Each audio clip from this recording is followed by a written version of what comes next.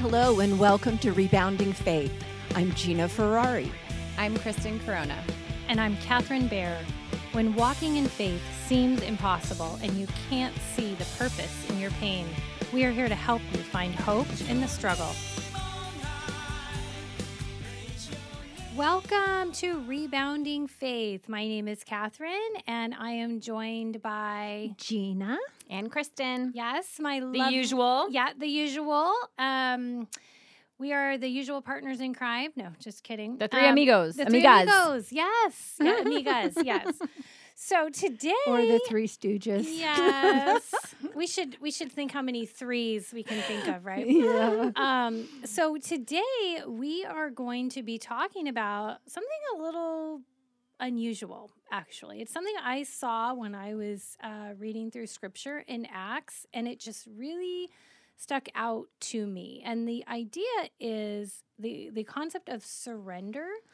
But prior to surrender, it's the idea of kicking against the goads, and that's spelled Goads, not goats like the animal, but goads. We're not doing goat yoga. Yeah, goat yoga, goad yoga. Goat yoga. So anyway, so we recognize that God uses many, many tools in our lives to help guide us and get us to surrender, but one today in particular is the goad. And so I want to talk about what a goad is. But first, I want to ask, prior to this, Gina and Kristen, have you ever heard that term before? I have heard the term to goad someone on. And I don't even know that I knew what it meant, but I felt like it had the implication of like really pushing hard, like pushing somebody hard to do something. Yeah. Interesting, which is kind of along the lines of what it is. How about you, Kristen? I thought it meant like annoying. Goad. Yeah. To Like, annoy. yeah, which is totally off topic. But yeah. when I was looking at it, I was like, funny. interesting. She wants to talk Yes. about being I annoying. want to talk Yes. about being annoying. Well, it's We could spend hours Trying to talking tell about us that. something, Yeah. Kristen. yeah. So it's God's way of telling us we're annoying, is what you're saying. Okay. So really a goad is, again, it comes straight out of Acts 26:14, and it is when Paul is retelling his story to King Agrippa about when he was on the road to Damascus, when Jesus spoke to him and changed the course of his life. So Acts 26:14 says, "We all fell to the ground, and I heard a voice saying to me in Aramaic, 'Saul, Saul, why do you persecute me? It is hard for you to kick against the goads.'" And that is the NIV version. So kicking against the goads, that just stopped me in my tracks. And I felt very prompted and led to dig into what that is. So a goad was made of slender pieces of timber, and it was blunt on one end and pointed on the other. And farmers used this tool to really point the pointed end to urge a stubborn ox or livestock into motion. So it was a useful tool. Prod them along. kind of Because they were prod being them. annoying. Yeah. That's true.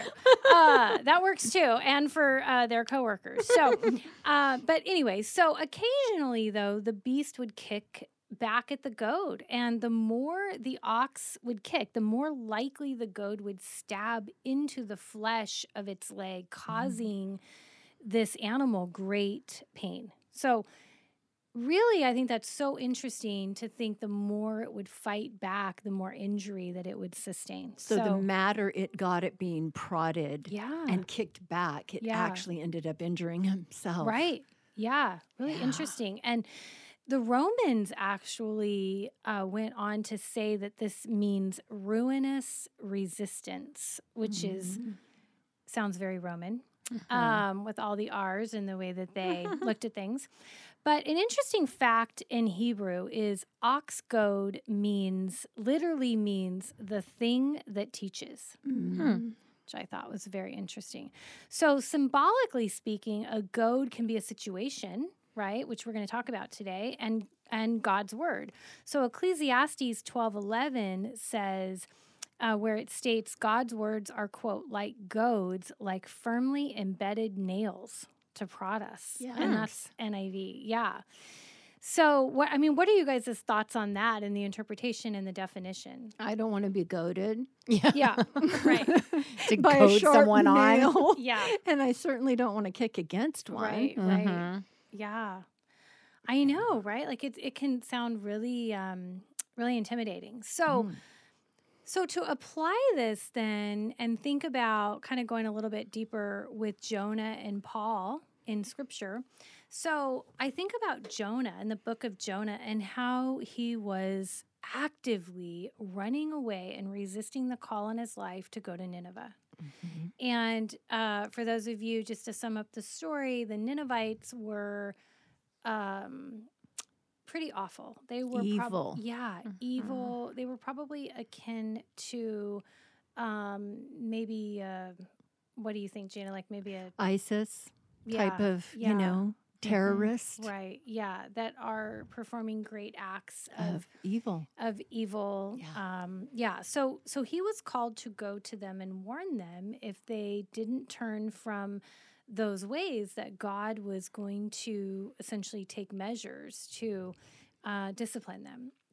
So Jonah didn't like that idea, so he was willfully disobedient, and he didn't feel that these people deserved God's mercy, and he was not going to be the one that was going to deliver that message. Yeah. So he had some serious willful disobedience going on. So what I cracked up, because when I was reading this, it just spoke volumes to me about how he found a ship to take him somewhere else, but he obviously had to pay for his fare, right? So after paying his ship fare, or however you term it, he boarded the boat for Tarsus. So which was as far in the opposite direction as you could get from where God asked him to go. Right. And it just cracks him that he paid to do that. Yeah. So it's like he really now was more than invested. He was going to now pay money to be willfully disobedient. And so it got me thinking, this isn't even getting to the goad part, but it got me thinking about how we each pay in a different way when we are disobedient. It may not be, a fare to get on to board a ship, but it could be, we could pay in terms of our peace. We could pay in terms of, our relationship with God. We could pay in terms of just our physical health because we're unwilling to let something go. Yeah. So when we are not being obedient, we talk a lot about this in previous episodes, and one in particular is the Red Umbrella, where that's a great episode. We encourage you guys to go back and listen to that if you haven't heard of that episode yet. But we talk specifically in there about courage and what that looks like. And really, courage is obedience in action. And so here we have disobedience in action. Yeah. And we have Jonah paying the fare and boarding the boat. And so basically, we don't know his motive. We don't know. We know that he didn't want to have mercy and that message given to these people. But it could have been anger. It could have been fear. We don't know. But either way, he was actively running, and he was invested now in actively running from God and God's call. And that's Jonah 1:3 that references that. So what was the outcome for Jonah? He ultimately surrendered, and he got thrown overboard. Oh yeah, so he paid to get thrown. Overboard. Yes, getting worse. Yes, yeah. Oh yes, absolutely. And the other thing is, not only did he pay to get on that ship, but then he went down below and fell asleep in the roughest storm and seas. So he was like committed. I am getting to Tarsus. Even if I've got to sleep through the storm and pay to do it, I'm getting there. So it just, gosh, I relate to that because so much you want to impose your own will at any cost. Yeah. I mean, you're talking to the control freak over here. She was looking right at me when she said that. I know you guys can't see us, but yes, I'm like nodding my head. I'm Kristen, like, yeah. Yes. I probably would have paid double or triple what Jonah Yes. paid to get on that Yeah. boat. Not just stowing away. No, paying the big bucks. To get on and run. Yeah, first class. So he ultimately surrendered, and he had Thanksgiving, which I thought was really interesting, to give thanks to God after all this. Once he was thrown overboard and swallowed by the big fish, as Scripture says, but once he did that, and I love this verse in Jonah 2:9, he says, "But I, with a song of thanksgiving, will sacrifice to you. What have I vowed? I will make good.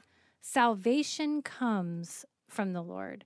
So if you look at that and you really dive into that verse, he has thanksgiving, but he implies a sacrifice. There is some sort of sacrifice to do God's will. And so that sacrifice could come in the form of releasing your own will, right? And giving that up. It could be maybe going without for a time or whatever it is, right?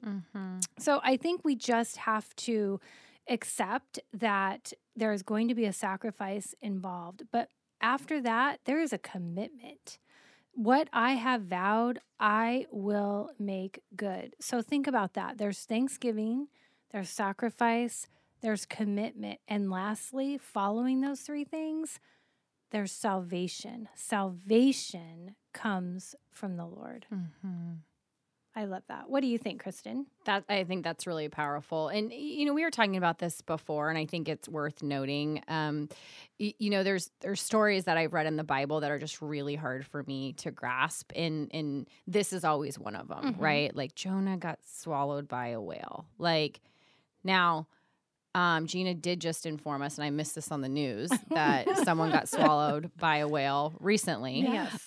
So I guess it's possible, point proven. But I do think I've heard different pastors explain this, that there's stories in the Bible that some people believe are metaphors or more parables, and some people believe it to be factually true. And I think regardless of where you fall on that spectrum, whether you think this is a story that's representative of something else, what's really relatable is what's happening with Jonah. Yeah. Right? And the story that you're telling of feeling like you're being called to do something that you don't want to do, and you're actually going through very extreme measures to run away from that. To not do it. To not do it. Yep. To then be in the dark and be wrestling with God, which we've talked about a lot, and then to kind of work through that and get to a place where you have vowed to make good, and then salvation comes from that. That I can get behind, right? That makes sense to me. Yeah. So I just think it's important to note, in case there's people out there that are like, what, this again? Yeah. The story is very relevant to how I know I've made decisions in my life that haven't necessarily benefited me or my walk in my faith. Right. And to recognize that there's a sacrifice involved in that. Yeah. And so it's Thanksgiving, sacrifice, a vow or commitment, and then comes salvation. And then immediately following this, God commanded the fish to vomit Jonah out on, I love that, vomit Jonah out onto dry land. So he's ready, he's ready for that. And so I look at those steps, and I think about that and the goads, that Jonah probably was experiencing. And think about that. God gave him an opportunity before they threw him overboard, when the seas were getting rougher and rougher, but he was asleep. How many times are we asleep to the goads too? And we're just not paying attention, or we're choosing to ignore them. Yeah. That it's not happening. So I don't think that it goes straight to the whale, and that's it. No, it's and an escalation of are you listening? Are you listening? I'm Are getting you listening? louder. Are you I'm listening? getting louder. Are you listening? Yeah. And it was almost necessary for it to get that extreme in order to resonate with Jonah. And that is very real. I know for myself, if I think back to different things in my life. Yeah. Well, I'm sure too, when he was in the belly of the big fish for 3 days in the darkness, probably thought he was going to die. Yeah. And, he could have been obedient or he might have lost his life, is what he's probably thinking in that time. Imagine the things going through your mind in that kind of darkness for 3 days. Oh, yeah. Why didn't I just listen? Yeah. We talk about it like fear versus faith. Yeah. Right? Like Yeah. that's the example. Like that's Right. your choice. You're either Right. going to be obedient or you're going to die. Like, here's Right. your choice. It did get to pretty extreme measures in order for him to start thinking that way. But Yeah. I believe when so. he got vomited out, I'm sure he was thankful. Yeah, but I mean, it You just, know? that as we talk about that escalation, I mean, if you read the story, I mean, the shipmates and the sailors and stuff that are on the boat, right? The ones that are used to these storms are terrified. Yeah. They're throwing everything over the boat Overboard. just to try and And steady he knew the boat. it was him. Yeah, and Jonah he didn't come knew forward it was him. until Yeah. the captain came down and found him. Right. And then he Hiding. has to admit, Yeah. throw me over. Yeah. It's me. Boy, what a day. Going through What, that right? and then overboard into the ocean, you Ugh. know. But That's so scary in itself. I mean, he just must have thinking of that. thought when you throw me overboard, I'm going to drown, Right. you know. So sometimes a rescue in the middle of that is a big whale, you know. That's the salvation. So I just see this repetitively in Jonah's story. yeah. Yeah. And but for him to get to the place of thanksgiving, his heart was right. Mhm. And then to vow and to commit, his heart was right. Mhm. And yet it took all of that to get him there. So Yeah. when we talk about the goads, I mean, that had to have hurt Jonah somewhat. Like there was some suffering and some sacrifice involved in that. And so, you know, when we think about our lives and the escalation and the goads in our life before we will surrender, God knows what it's going to take to get us to that place. And I also think of it as an action, a love action, which sounds crazy, but it is something where God loves us that much. He loves us so much to not allow us to succeed in the wrong thing, what isn't best for our lives. And he has So, to discipline us yeah. at times. unfortunately, You know? it's that side of the goad that is the pointy side, Yeah. right? I have this crazy story that just came to my head. So I'm feeling like compelled to Yes. say it because that's what I do. I just say what's on my mind. Yes. So there's this story, and Gina, you were telling a similar-ish story earlier, but I've only really ever had two like real boyfriends in my life. So one's my husband today that started off as my boyfriend. But when I was finishing high school, all through college, and then after, I had a boyfriend. And I thought we were going to get married. Like this was my guy. And to your point around like when God wants the story to be different, like it will happen, right? And the way that this breakup started to go down was in the form of just him cheating on me. Like I kept hearing about it, but you tie that into me being stubborn, being controlling, thinking like, no, this relationship's going to work. Like I'm going to like You're going to will it to happen. will my way to this. And of course, he never admitted to any cheating, right? We went through years of this over and over and over again. And it took me physically seeing it, like physically seeing it happen Yeah. before I was like, oh, Okay. well, shoot, now I can't say I didn't see that happening. It was harder to deny at that point. I couldn't deny it Yeah. at that point. Yeah. Like I physically saw it. But if that had never happened, I would never have met Andy. Right. And so I just think back to these real stories throughout my life where I was being poked and poked and poked. And like, because of And each time though, it was painful, right? so painful. Yeah. But like for me, like my stubbornness kind of takes over, or my like commitment to be like, no, like I'm super loyal, right? Like I'm loyal. I'm going to find a way to make this work. Did you feel like I can make him love me more? Yeah. I can fix this. I can fix this. Yeah. And I can be a remember better driving in the girlfriend. car I can- one day yeah. talking to my brother, and he looked at me and he's like, you know, you can't do this by yourself. Like you are trying to will your way through this. It's not going to work. And I remember that. And it was like the combination of these things all coming together where I was like, I'm just done. And literally from that moment on, I just didn't have feelings for him anymore. Like Wow. there was no Like a way to go light back. switch It was that like, bam, done. Yeah. But if I think back to that, like if that had never happened, I would have never met Andy. And that's like my person. Like that is who I'm absolutely supposed to be with. Yeah. So just an interesting example that popped in, because that was like 8 years of a relationship. That wasn't just like a year here or 2 years. That was a long time. Had you listened to the nudging instead of earlier the goading part, you would have saved yourself a lot of pain. Yeah. Like how many times do different, 10 different people have to tell you that your boyfriend's cheating on you? And you're like, nah, he said he wasn't. I'm good. Right. Were you guys ever engaged? Or No. Okay. No. Okay. No.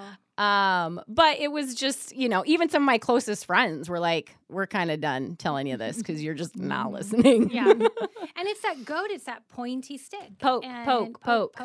Yeah. And you're just like, nope. And you're kicking back and not. And getting hurt more along the way. Yeah. Absolutely. And so when finally God escalated it to the point where you saw it visually, harder to deny at that point. Yeah. Impossible even. Like I'm in the whale and I'm like, okay. That's right. Yeah. Got it. Yeah. We're done here. Got it. Yeah. I will vow to make good. I surrender to you. Yeah. We're good. I surrender to thee. Yeah. So, how about you, Gina? Do you have a story? Not like too many to count? Yeah. Let's not start down that path with me. Plenty of goading in my life. Yeah. Kicking against, rebelling intentionally, thinking I could change somebody, make something better, change a situation, knowing God was asking me to do one thing and doing the complete opposite. And I have done it, sadly, repeatedly. So we'll move on. Yeah. So point made. Point made. Taken, point made. You're welcome. Got it. Yeah, I so related to this too. For me, it's God gave me a very clear vision, a little bit different than a goad, but for me, He gave me a vision. I really do, when I'm in prayer, God will give me these visions to see. And I saw this garden of thorns.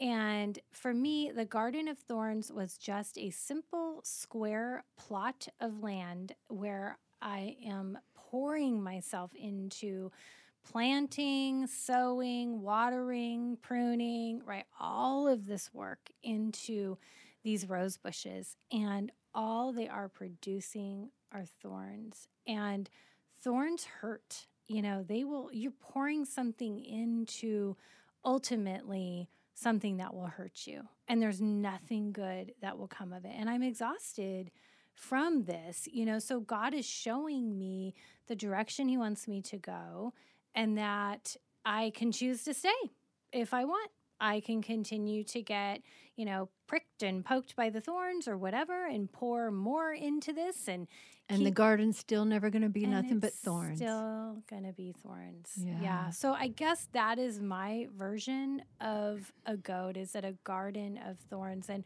if you do a little bit of research about thorns in the Bible and how they're referenced and whatnot, it just really, really spoke to me. So a little bit different, but kind of along the same lines of God really waiting us out patiently, right? He's going to wait, definition of patience, but it's our choice on how we want to do that. So Jonah, real quick, I have to say something. If you listen to our bonus episode, you heard about Catherine's passion around nature. So I love that you just used a gardening and thorn story. Because all I kept thinking about, I'm like, she has to. We're planting, we're out in our garden, doing our thing. Kristen and I are on a plane traveling. Yes. Did this happen while you were on Survivor that you hit these thorns? I know, right? I know. It could have. It very well could have. I digress. I'm taking us off track. So I... Yes, you were.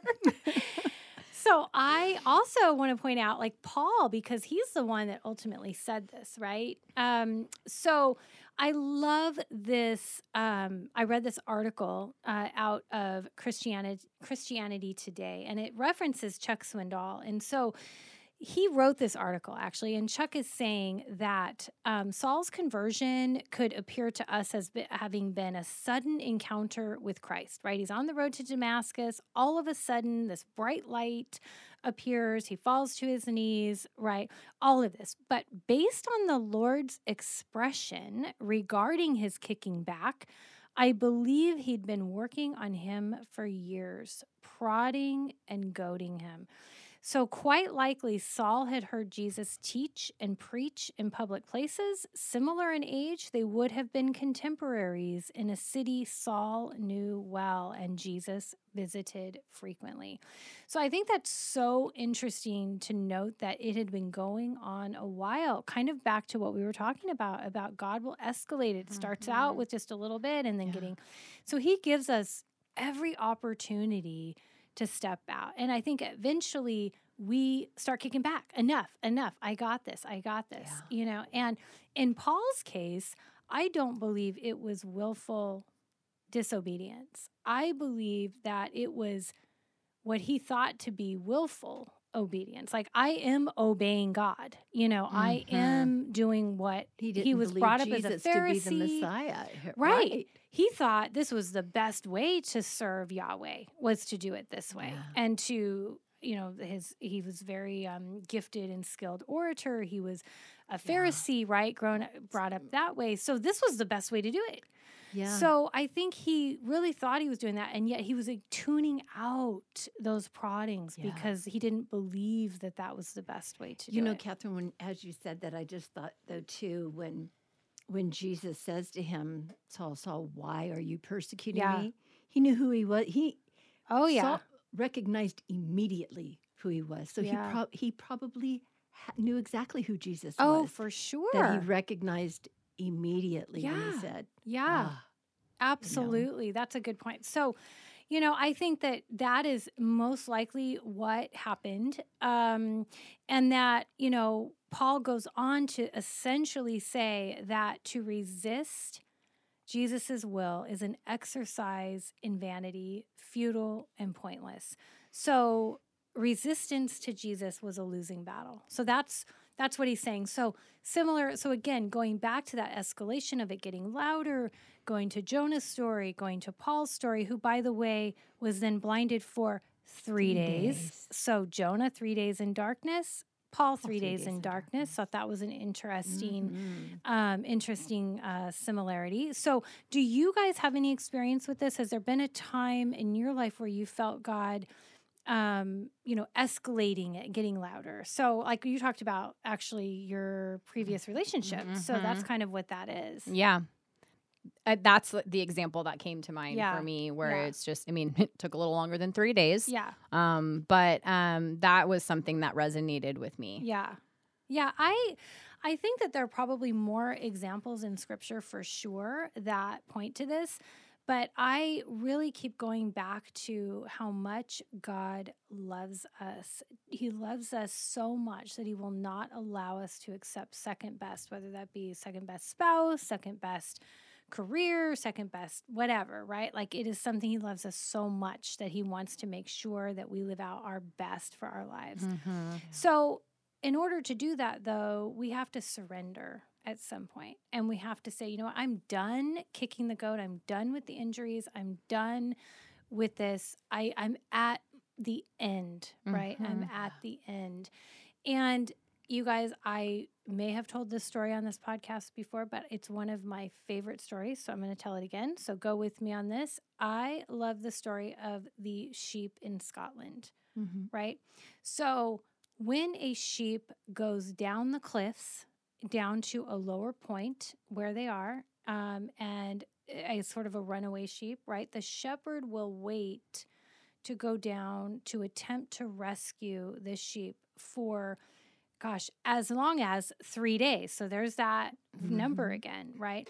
But they wait for the sheep to get to a point where it will give in to the shepherd, because they know if it goes down sooner, if he goes down immediately after it happens, or if he goes down even the next day, that sheep, as frightful as it is, will jump off that cliff to its death. So even though it's bleating, for rescue, it's crying out for rescue, he won't attempt it. And it's so not ready to be it's rescued. not ready. And so talk about like kicking against the goads, right? He has to wait for that sheep to be so worn down, so dehydrated, so exhausted that by the time the shepherd comes down there to get him, he just falls into his arms and will allow itself to be rescued. So I love that story because that also speaks volumes to me that in my life, sometimes I have to allow myself to go through that process and kick through the goads and wear myself down before I'm open, ready, and willing. I have to be inside the fish, right? Whatever it is, in darkness before I'm willing and able to give in. And, you know, I think why I could stop at any time or, you know, we as believers could not take it to that level. So why do we put ourselves through that? Well, that's a mystery. Why would we unnecessarily suffer? Yeah. You know, why? I don't know. Yeah. I don't have that answer. Yeah. If I look back to my example, I didn't realize I was suffering. Like, I think, like in the sheep example, I think to choose death over following someone that you know is helping you, like that's not a like logical thought process. And so I think that sometimes there's a thought of like maybe we fall more in the bucket of Paul where it's like, no, I am doing what I'm supposed to be doing, right? Like I'm persevering, I'm giving it my all, I'm you know, trying to make something work, or I don't know what a sheep would be thinking in that situation, but like choosing your own death over going towards someone that's helping you. Like there's no logic in that. And so there's just got to be some sort of disconnect between like what your heart and brain are trying to communicate. Yeah. I think sometimes even if it doesn't make sense, you know, we stick to it. We're committed to something that is nonsensical. Yeah. Because we want it to happen. Sometimes it's a fear of admitting we made the wrong choice. Or we have to abandon, in your pride case, in that. Kristen, like, you know, abandoning your dream of, I'm going to marry this person. I'm going to be with this what person. You thought. And you know what? That's not going to happen now. And so it's that painful acceptance of, you know, that's it. It's done. Yeah. And you know what, though? It's always, and our pastor just said it this Sunday, always following obedience is the blessing. The blessing follows obedience every time. You got Andy when you were finally done and you know, were obedient. You know, whatever situations with Jonah, with Paul. Right. You know, finally, after the obedience, whatever that takes, then God ends up with giving us a blessing. Right. Well, so much of that too is like valuing the blessing as a blessing. Yeah. Because you've got to have the low point in order to like really appreciate the high point. And like you can go as low as you need to go in order to really appreciate what's to come. But you don't know what's to come yet, right? So that's what's hard. Like you have to have that valley to appreciate the peak. For sure. Right? Yeah, you have to walk through the valley and be familiar with it. Yeah, absolutely. So God will allow us to experience what is needed as part of the goad to redirect us towards surrender. So whether that's darkness, loneliness, confusion, failure, exhaustion, however we define it, right? But I know that I'm not alone. I'm sure, you know, there are many people that are just going to double down on this and, you know, whatever it is, right? So I'm thankful that God doesn't give up on us. So it's like, that's enough. That's enough prodding. We'll just let him, you know, sit in darkness or whatever. Yeah. He's faithful and he continues to pursue us. And I love that. So once we're finally at surrender, right? And we're saying, I will make good on my vow, you know, that salvation comes from the Lord. Once we recognize that, then what does surrender look like in terms of, like, what are its qualities, right? So I kind of broke it down and I thought, after so long when we are fighting, like a fight we just cannot win.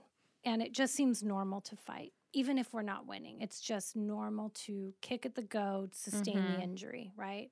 And then the next day, repeat. Yeah. So signs of surrender then might look like peace after the fight. rest, joy, calm, acceptance, and trust. Trust that God has me, trust that God will provide and to direct me and show me where to go. So I love that because not only do we know what it's like and recognize the fight, but we need to know enough and recognize when we're ready to surrender and then to really embrace, take it in, and appreciate what surrender looks like after the long fight. I think it's also a lesson too that that tool, that goad, was used at first in a way to just direct. We can turn it into a weapon. Yeah, but it doesn't have to go that far. Right. We can choose to surrender far before instead of kicking against the goad. That's right.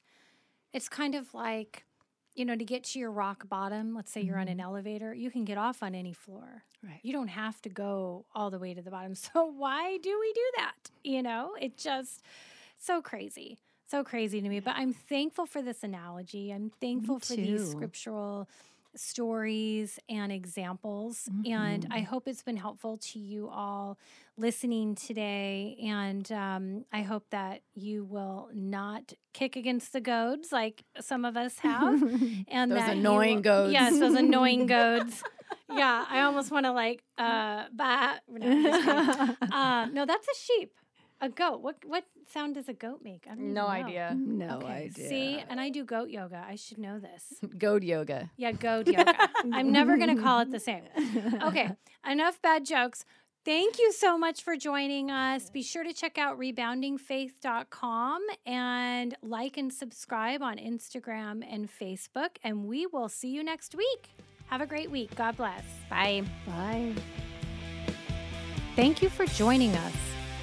Come and join us next week and be sure to like and subscribe to Rebounding Faith.